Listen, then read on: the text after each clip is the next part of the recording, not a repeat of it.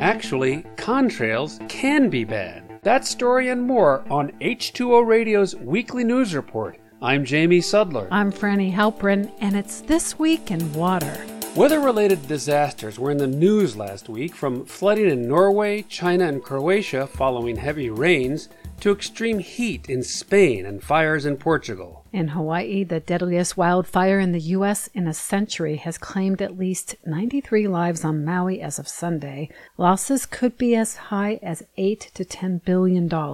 While it's not certain what started the fire, nearly one-fifth of Maui was in drought conditions. Hundreds of miles to the southwest, Hurricane Dora produced winds that fanned the flames.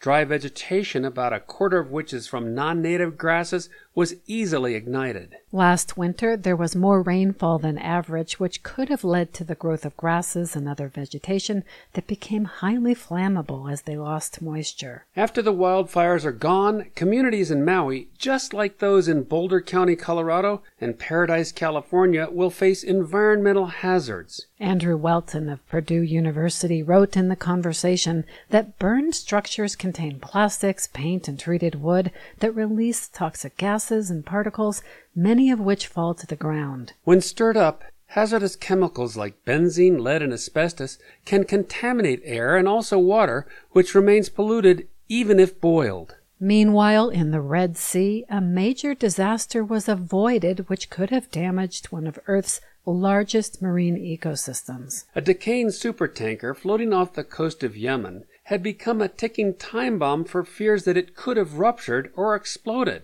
However, the oil in the ship called the Safar was successfully drained last week. The ship was abandoned about 8 years ago, loaded with 1 million barrels of oil, 4 times more than the Exxon Valdez carried when it spilled off the coast of Alaska in 1989. The UN led an effort to raise money to access and drain the ship, after which the oil was siphoned to another vessel beginning at the end of last month. If the oil had spilled, it would have closed ports in Yemen, worsening conditions for 17 million people suffering from the civil war, and it would have affected 200,000 jobs and fish stocks for up to 25 years. A spill would have also threatened corals and mangroves. The Red Sea's ecosystem includes one of the longest continuously living reefs in the world, which are remarkable for their ability to tolerate heat. As our planet changes, so also changes the vocabulary needed to describe it. Our lexicon includes words we might not have often uttered 10 years ago, phrases like greenhouse gases, carbon footprint, or anthropogenic. Now, try to imagine employing those words if you are a deaf student, teacher, or scientist using sign language. It could get quite cumbersome spelling out each character if a sign doesn't exist. Luckily, help has arrived for those who use British Sign Language, or BSL.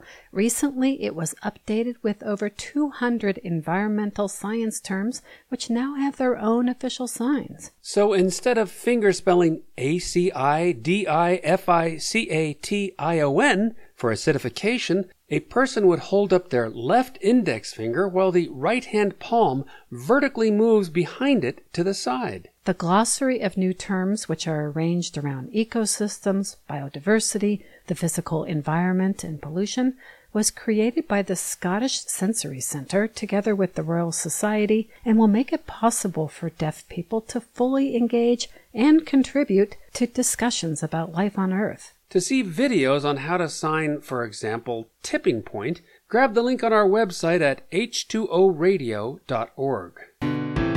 And finally, contrails, short for condensation trails, are the wispy white lines you see left behind planes as they travel across the sky. Contrails are not chemtrails, governments spraying us with substances for mind control, as conspiracy theorists would have you believe. However, those folks are right that contrails can be bad. They can trap heat in the atmosphere and add to the climate crisis. Contrails form when water vapor in the air mixes with exhaust particles emitted from aircraft engines.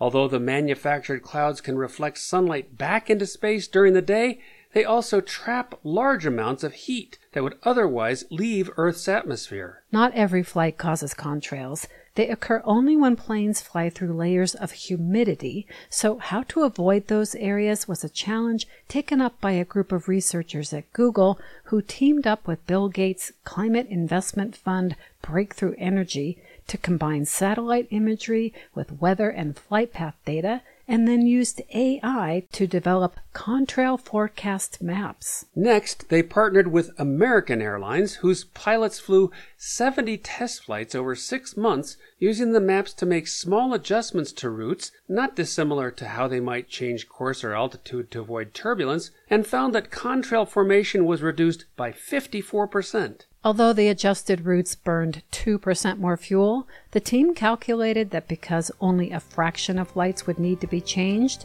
using the maps could help reduce aviation's climate impact as sustainable fuels and other technology take flight. That's it for This Week in Water. Thanks for listening, and we'll see you next time.